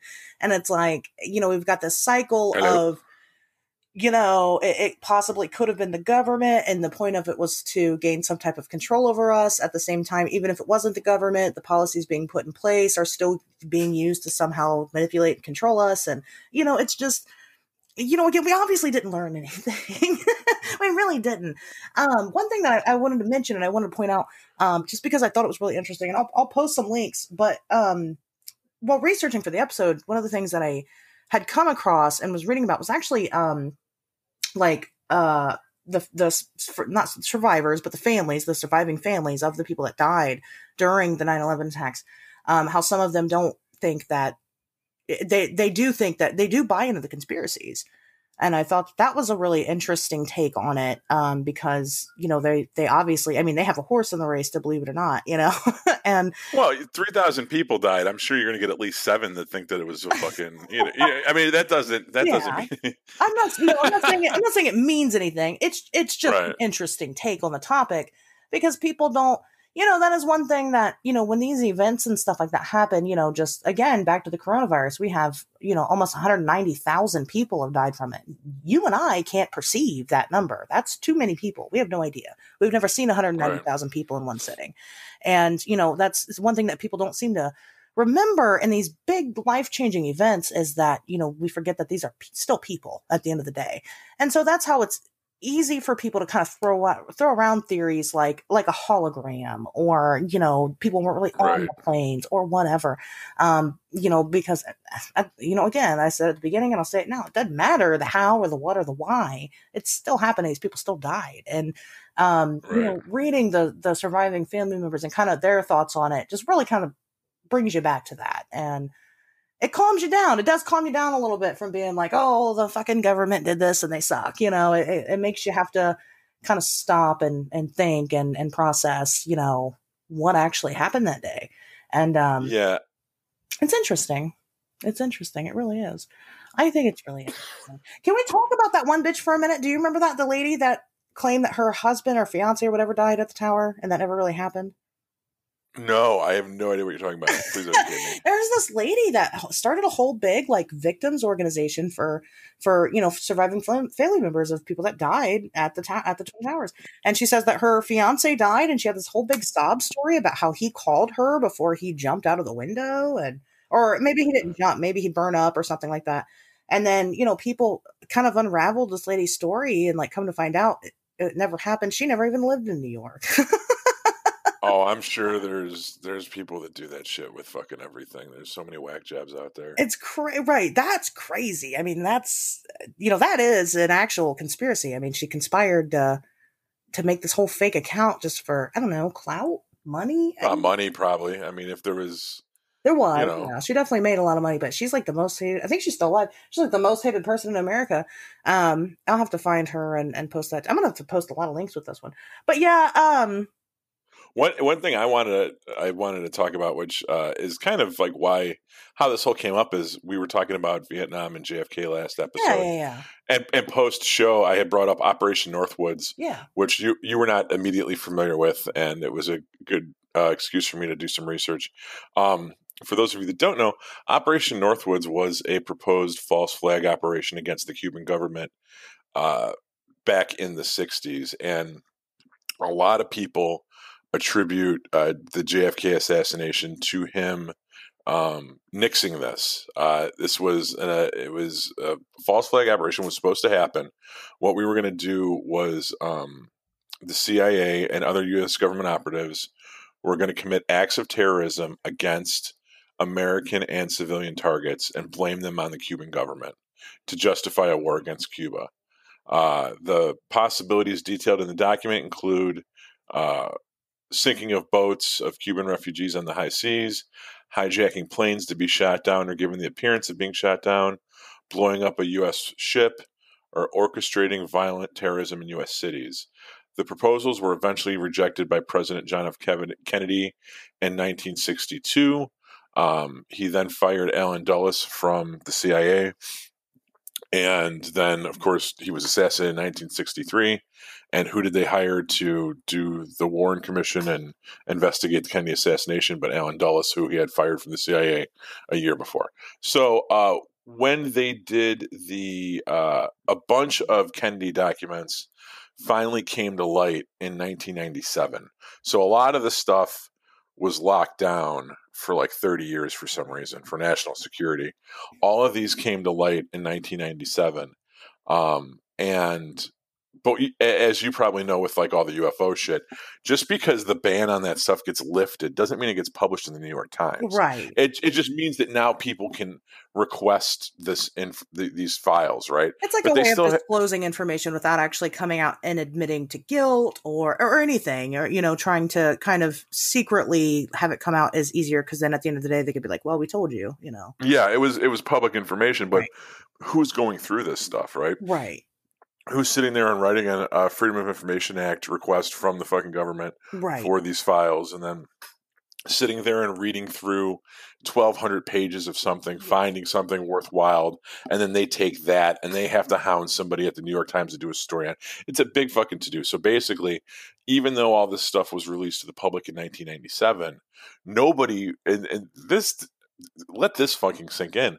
So Operation Northwoods, we were going to fucking orchestrate attacks on U.S. soil and blame it on the Cubans, so we had an excuse to go to war with Cuba and drive away the Russians and avoid, stop the spread of communism, right? This was a plan that the CIA had. This is real. Right. This is not debatable. This is 100% real. Kennedy fucking absolutely threw it out the window. Boom, assassinated a year later. Maybe there's a connection, maybe there's not. Whatever, right? And this was real. This information was released to the public in 1997. Nobody finds it until 2001. It takes 4 years for people to get off there, because once again, no one's being paid to sit there and read every document that they that they release. Right? You got to request it. You got to know that it's there. Almost, you got to know what you're looking for. So, so this whole thing comes out. So that's another reason why people. There's a lot of people that, like, when they hear that, it's like, Jesus, we were talking about orchestrating 9/11 type events back in 1962. Right. Exactly. I mean, there's no question on us doing some shady shit to manipulate. So the idea that it might take 39 years and 2 Bushes in the White House for us to finally pull the trigger on it and use these, use this playbook that was already written, and especially when you consider that Bush's dad ran the CIA for fucking years. So, I mean, I get why people fucking smell a rat with this. Right. The people that some of the more woo-woo ideas about holograms and, the passengers never existed in the first place. I mean, I don't know. That's some crazy shit. But look what happened. Like, what was it, like 2-3 years ago? All those Malaysian flights fucking went missing. There was like two in the course of a month. That was something I was thinking about when I was doing the research for it. I was like, man, we should really talk about the Malaysian flight that went missing, because that's fucking nobody still knows what happened with that shit. Nobody fucking cares. Nobody idea. Fucking cares. No, right? Like, I cared for a little bit, and then the second one happened, and I was like, Jesus Christ, it happened 2 in a row. And then something, who knows, another fucking another Marvel movie came out, and that's all I cared about. Right, yeah, you just move on. You just move on with life, you're just like, unless I didn't know nobody on those flights. It's not like I lost my uncle on Malaysian flight, fucking whatever. Well, right, I mean, yeah, it's one of those things. You just kind of, life goes on, and you just kind of accept. I mean, there's so much mystery that we most of the time just kind of accept. I'll just never know, We don't have a lot of people that's out there, putting in the groundwork to find out. We don't have people digging up declassified records on things or even know that they can do that, that's a possibility. But yeah, I mean, I agree. The stuff like the hologram theory and all that. I mean, at the end of the day, it does hurt the truth. Because, when somebody sits down and is like, hey, 9/11 was an inside job, automatically people usually go to the first extreme, and the first extreme is like, the holograms or the fake planes or whatever. And automatically credibility's gone. It hurt. Just like I talk about that with like the Bigfoot hoaxes all the time. It hurts. It hurts the study a lot. And, is it fun to think that that's a possibility? Sure. Because it's just so fucking out there that there's, that's one of those things it's so far out there that it's not a possibility in my mind. But, then we do have real things, like Operation Northwoods that, like I said, I've never heard of this. I've been looking into conspiracy theories. That's been a big thing for me for many years, and I've never heard of this. And, that could really change a lot of people's minds right there. And, but instead we're flooded with all this dumb shit that doesn't add anything to the narrative. It really doesn't. And then I want to talk about briefly, the, Osama bin Laden murder, right? So, or, whatever. We caught him and we killed him. And, people aren't really sure if that's the case. People aren't really sure if he actually was even responsible for any of this, because he had said multiple times that he was not. And that was a big, bin Laden was a big thing. We had those, at that time, we had the viral video of the beheading going on. That was big. And, he was constantly, showing up with his videos and stuff. But, he's maintained that he has said out of his mouth that, America's just trying to put it on him. He wasn't involved in this. Then again, kind of like we talked about earlier with all the people in jail, he didn't steal those TVs. So, it makes sense. But then, then we have Obama, and Obama's kind of struggling with presidency. And so, Obama does a big thing. He ends the war and he kills bin Laden. But there's no video. Whereas like Saddam Hussein, right. we have the video of his hanging. You can watch him hang. There's not a single picture of bin Laden dead. They said they took one, but we've never seen it. Well, why not? Yeah, that to me seemed like, obviously, what are you going to show me the fucking body? Oh, right. You know what I mean? Like that seems like a no-brainer. That seems like something that people would want to see. And what kind of is the most telling to me when something like that happens is that, people like me and you are like, well, where's the video? Yeah. And then we look around us and no one else is really asking where the video is. So we just kind of shrug and go about our business. Like, am I the only person who wants to see the video? Apparently so. All right, cool. Right. Like, if you guys aren't worried about it, you know what? I guess I'm not worried about it either. I guess I understand that big thing's going around with that guy's suicide video. Not everybody wants to see all that, but like, I want the receipts. I want the proof. Well, yeah. For me, it's not about having like a death fetish. I mean, it's not like like I'm all about faces of death in E-Bomb's world, and I want to see this shit. For me, it's like this is a pivotal figure in fucking American history. Yeah, and we just got a text message that he's dead. Like, oh, okay. And there's no proof. We don't get to see it. We don't get to hear anything more about it. It's all very secret because it's a top secret operation. Okay, but like literally, your word is the only word that we have. Right. And can we get like did other sources confirm? Did like Al Jazeera, like news network, did they go on and like were they like, nope, he's still alive? Now, granted, there's no more Bin Laden videos coming out, so maybe that's a little bit telling. Yeah. If he wasn't really killed and he was just, but then maybe they went to him with a deal and said, hey, look, we're going to kill you. We're going to kill you off. The writers are going to kill you off. You just need to fucking lay low. And stay dead, and we'll give you a dialysis machine and it's not like fucking we Xbox haven't given clemency to war criminals before. We fucking hired Japanese as head scientists for their fucking human experimentation unit for World War II. We were like, hey, you come work for us. We won't talk about this ever again. We'll actually help you cover it up.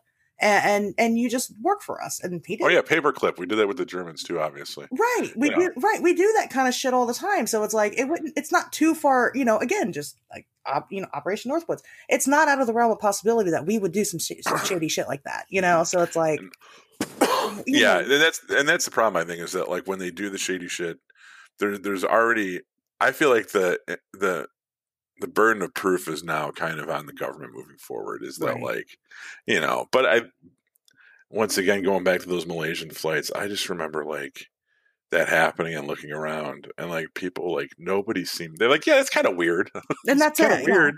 Yeah. It's kind of weird. How is this not a plane fucking disappeared, Yeah. filled with people, It's gone. Yeah. and over land for the most part? I mean, there was a little bit of. I know You think? the flight path. There was a little bit of water, but I mean, it wasn't like it was complete. It wasn't like flying from like Ireland to the United to Boston or something, and it was over the Atlantic Ocean the whole time. I mean, how many people fit on a plane? Do you know? Do you know what a plane's capacity is? I don't. More than 9. I don't know, a couple hundred, right? 200 or something, depending on how big it is. Probably 200 at the most. But let's just say 50 people are on. It's fucking 50 people that just disappeared out of nowhere in a single, in one sweep. Gone. And nobody's like, nobody cared. Like you said, it just kind of it happened, and now it's done, and nobody's ever talked about it again. Will we talk about it again in the future in fucking 30 years when we get some declassified information? Maybe. Right. Who knows? It is such a bizarre, I mean, and again, just like the Bin Laden thing, it's just, we were like, oh, hey, he's dead now. And that was it. That's all you ever heard about it ever again. It was done. It was over. The war on terror was over. It was all done from that point. It was weird. Yeah. It's just. But at the same time, we're still over there. But you needed to wrap up that. Yeah. You needed to wrap up that plot line. You know what I mean? That storyline. That storyline was dangling, and it was like, look, this is going to go on forever. We need some kind of closure. We don't necessarily have to pull every single U.S. troop out, but we can't just have this thing be ongoing. We need to show results. So let's just do this. And now, but there's still people over there. That hasn't that's fucking how it ended. all feels for me. When I saw the first Lord of the Rings movie, and I was probably like 11 or 12. And I didn't realize that it was part of a book series. I didn't realize that it was going to be the first in a series of movies. And when it ended, I was like, what? And that's how I feel with all this. Just fucking totally lost, because there's no closure to it. It's odd. It's a weird feeling. And it was such a large event that kicked off this series of events that were so big and so notable. And they're in our history books now. And it's a big fucking deal. And everybody was just kind of like, okay, it's time to go on to the next thing. Here's some COVID. That was it. Right. And now we're on to the next thing. Going back to something you said earlier about people's reaction to the whole 9/11 thing and being paranoid of the government. Mm-hmm. I remember when just a couple months ago when COVID first started, and everybody was absolutely terrified about the National Guard coming in, and martial law, yep. and all of this stuff, and this is they're trying to lock us down, and they're going to do this and they're going to do that, and, I belong to like some neighborhood Facebook groups and the Neighbors app and stuff like that. Yeah. And hearing everybody that lives around me, my neighbors and the people that are as close to being my peers as you could get. We live in the same area. We work in the same area. We own land in the same area. These are legitimately my peers. These are my countrymen, on a very local sense. And these people's biggest concern during the initial COVID pandemic, those opening months, was the presence of the National Guard or the federal government stepping in to kind of quote, like, under the pretense of protecting people, but actually taking away more of their rights and locking them down and doing all this stuff. And that was the narrative for the first couple months. And then the civil unrest started happening. Yeah. And suddenly they wanted the National Guard brought in. Right. Yeah. Suddenly they were like, fuck Mayor Lightfoot. She doesn't know what she's doing. Chicago's out of control. Yeah. Trump should send in the fucking the government. We want troops. That's what he should do. We need to clean up the city. We need to clean up these neighborhoods. The only way to do it is to send in federal troops. And I'm like, Jesus Christ, fucking, 30 days ago. Right. This is the thing that you didn't want. And now 30 days later, because you're more afraid of fucking black people than germs. Yeah. This is the thing that you want more than anything. To make up your and it isn't and it's the fact that these people, like, there's no even recognition that you're like what the amount of hypocrisy that you're exhibiting right now. Like, there's no, because it's two different things. They don't understand that, like, the result that they were fucking terrified for just kind of got repackaged and reserved to them, and now they can't get enough of it. I mean, I will admit that I go a little crazy sometimes on the internet with different, comment sections and things like that because it drives me nuts. Because that's one thing that I've preached. It's actually the thing that we talked about in our first episode together was, whatever your theories are, they all have to work together. Otherwise, they don't work. None of them work, And so, you're wrong then.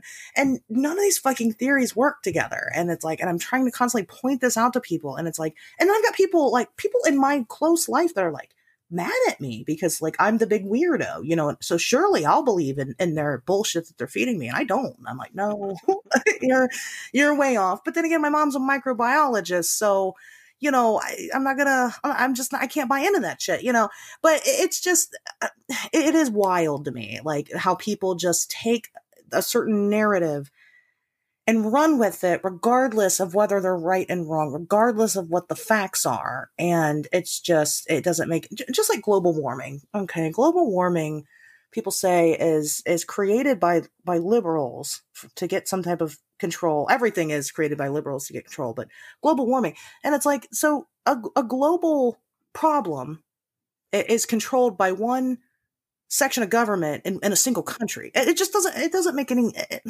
people are nuts. These people are insane. And I will buy a good conspiracy any day of the week. Again, I am on the side that 9/11 is an inside job. There you go. I think that we did it somehow. We had enough motive to do it. I don't know if we're the ones that actually did it or if we just weren't. We just didn't stop it. Either way, I feel like we're responsible. But it wasn't fucking holograms. It wasn't, right. The coronavirus is real, or whatever. It's just, it's wild. And, but that's the hard part of getting into conspiracy theories is that, you've got so many outlandish claims. Now we've got plenty that have been real. Maybe we'll do a whole episode on that coming up. Conspiracy theories that were proven to be real. Because that is interesting. Yeah, you brought that up before. I think that's a good one. Yeah, I think that would be really interesting to talk about. Because there is some truth to some of this. We don't know everything. Obviously, we're not meant to know everything. As far as like big government and the world and stuff like that goes, we're just regular ass people. Like we don't matter. And so of course, there's a lot of secrecy and stuff going on. Is it always something major like alien bodies at the Air Force Museum? No, probably not. I mean, it's probably much more simple than that. But is it as simple as weather balloons? Probably not. No. I just talked about like 6 things at once. I'm impressed. I'm very. And they all somehow relate. I mean, they relate because they all follow that same weird narrative. But I don't know. At the end of the day, Pat, what do you think? Do you think the 9/11 was caused by us or ignored by us, rather? Or maybe we just used it to, once it happened, to gain further for other shady shit. I think that okay, there's 2 ways I look at it. I entirely believe that it was a byproduct of just incompetence. Knowing what I know about the government and the way big institutions work and the way different departments of big institutions don't work together. Yeah. I see that in my day-to-day life. There's no doubt in my mind that this could have just been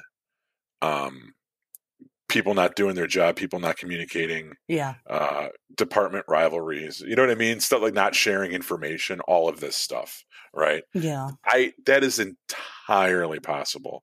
But I think it was also possible that maybe we caught wind of this. Somebody knew, the information was given to somebody, and someone made the decision not to necessarily do anything because they were playing chess and thinking 3 steps ahead. Yeah. And said, if this actually comes to fruit, we'll see what happens. But I mean, if even a smidgen of this gets pulled off, it's gonna clear the way for us to do this other agenda that we've had, which is to invade this country and kind of clean up this part of the map, right? I don't think that it was cruise missiles or holograms or anything like that. I don't think it was controlled demolition. Could be wrong. I mean, here's the thing: is that anything's possible, and I'm a creative dude. Yeah. So the fact that I don't know anyone that was on those planes. So I don't, maybe does that mean that nobody knows anyone that was on those planes? That seems like kind of a naive way to look at it. But, could the planes have been fake and they were remote controlled and there wasn't really anyone on there? And every time you see somebody on the news talking about their husband, they call them, it's a fucking crisis actor or some Right. shit. That's a lot of people that got to keep their mouth shut, though. Yeah. And that's the thing, It is that is, the bigger these things get, the more they rely on people keeping their mouth shut, and that Right. doesn't fucking happen. Right. So I don't know. I think that, when I go to bed at night, when my head hits the pillow, what am I going to be thinking? I'm going to be thinking that it was probably legit for at least 90% of it, and that other 10% might just be people. Again, at the end of the day, people that look the other way, or people that maybe nudge things in certain directions so that they create an environment. Maybe there was definitely, obviously, this thing happened, right? So there was an environment where such an event could happen, right? Whether or not that environment was created through stupidity and negligence, or there was a little bit of engineering to kind of make sure the pieces were in place, I don't know. I don't know enough about foreign policy or how we do, who we have doing what. If you look at what we do know about the JFK assassination, that like Oswald was somebody that was in communication with the CIA. He was bouncing back and forth between the U.S. and Russia. You know what I mean? All kinds of stuff there were like, could he have been recruited? I'm going to shut the fuck up now. I've been talking for entirely too fucking long. No, you're kind of going to. And then what kind of the thing I was going to close on. I think that one day we will know what happened. Just like with everything else. Just like I said, protecting war criminals and stuff for them to work for us. Eventually, it does become declassified information. It's just that we don't necessarily look for it. I don't know if we'll know in our lifetime if this was, if this was on purpose or whatever. But I think that eventually, we will have the tools to know, whether this was a thing. So I don't think we could ever admit to having anything to do with this. You think it was that big, huh? You think we just... Jesus, I don't think 50 years from now, if you found out, think about like the Pearl Harbor. Like some people say that like we knew Pearl Harbor was going to happen and we let it happen because it gave us an excuse to get in the war. Yeah. Right. True. And if that's the case, even though you might hear people say that from time to time, you'll never see. Can you imagine if the U.S. government came out today and said, "Yeah, Pearl Harbor happened 60 years ago, 70 years ago. Fuck, it was probably 80 years ago." Yeah. And we knew that Japan was launching an attack. We knew they were coming for Hawaii, and we moved some of our carriers around, right. And we let ourselves be attacked because we wanted to get in World War II and we wanted to sway public opinion. So we let Pearl Harbor happen. 80 years after the fact, can you imagine the outrage if that happened today? Well, that's true. You would have, you're talking about, 2081, 80 years from when 9/11 happened. I don't think. Would we know? Yeah. Yeah, we'll never know. Unless something crazy happens or, what's his name? Julian Assange, WikiLeaks, they fucking uncover some shit. Well, here's what I'm going to promise the people. That I'm going to run for president in, I don't know, some year in the future. And if you vote for me, I will open up everything. I will sign off all the records of not just 9/11. I will do aliens. I will do Pearl Harbor. I will do JFK. I will expose everything and everyone. Hopefully, that's enough to get people to vote for me. I don't even think I have any qualifications to be president. I don't think you really need that many. I think you just need money. I know there's an age one that I don't think you've hit yet. I think we've established that you're not anywhere near that age. No, I'm not. But it's coming, so. Right. Vote Asher's 2050. I don't know what it'll be. But it's probably not even an election year. I don't know. But yeah, I will. I will open up everything and because fuck, man, I want to know. I'm not going to be like one of those presidents that's like, I will declassify aliens and UFOs and then not do it. Like, I'm actually going to do it and stuff. One guy, who was it Mark Rubio? There was one Republican candidate from New Mexico who, it wasn't his platform, but he had said that was his thing. That, that was something, disclosure was something that he would push for if he ever made it into the White House. Yeah. and it It's didn't win him something the we need. nomination. He's not our president. I don't know who. Like, I forget who it was, but it wasn't Trump. I'll tell you that much. So, Clinton tried to go to Area 51 and he wasn't allowed. As I, president, he wasn't allowed. I never heard that. Yeah, and that's not just like some bullshit. We're like, that's 100% true. He was not allowed inside of Area 51. Yeah, I mean, so it makes you question things. Now, I think that we need disclosure. I think that would make us trust the government more and be able to effectively have a better country overall, a better world government overall. If we weren't fucking lied to constantly, Right. it would make sense. So I don't know, but I think that's basically it. Was there anything else you wanted to cover pertaining to 9/11 or? No, I'm good. This is a 2-hour episode, man. We're good. I think we said all there is to say. I think you're right about that. I think so. Well, yeah, I think so too. Well, I'll post a bunch of links for people. Like I said, I definitely, I like my receipts, so I'd love to give everybody else their receipts. But yeah, other than that, we will be back next Wednesday.